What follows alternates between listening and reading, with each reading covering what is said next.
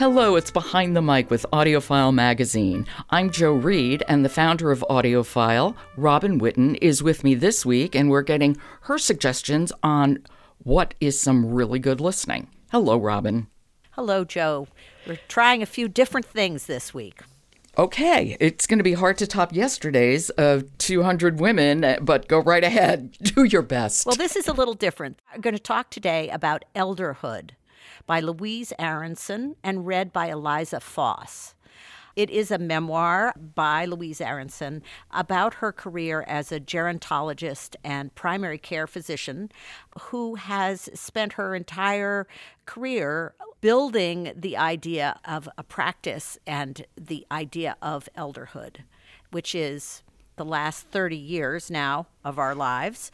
You know, a lot of history. There's quite a bit of her philosophy, her practice, things she has experienced during the course of her career. What is her philosophy? Well, that elderhood is very important, and because we spend a lot of time talking about childhood and adulthood, and a lot has been written, a lot of time, money, focus is spent and has been spent on childhood, adulthood, but that elderhood has always kind of had a bad rap. Old age, who wants to talk about that, right?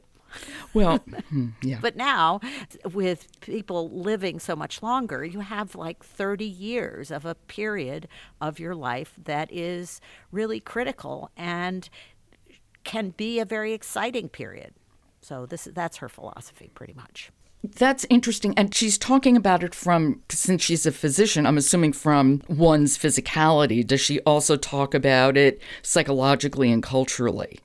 Yes, very much so. And she places it very much in the culture and also, excitingly, sees quite a lot of change in the way we think about adulthood. Elderhood, sorry. Yes.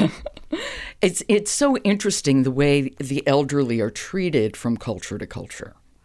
Yes. So she goes over a lot of that, but I think she also tries to frame this period from 60 to 90 as, you know, with a period of great potential. Yeah.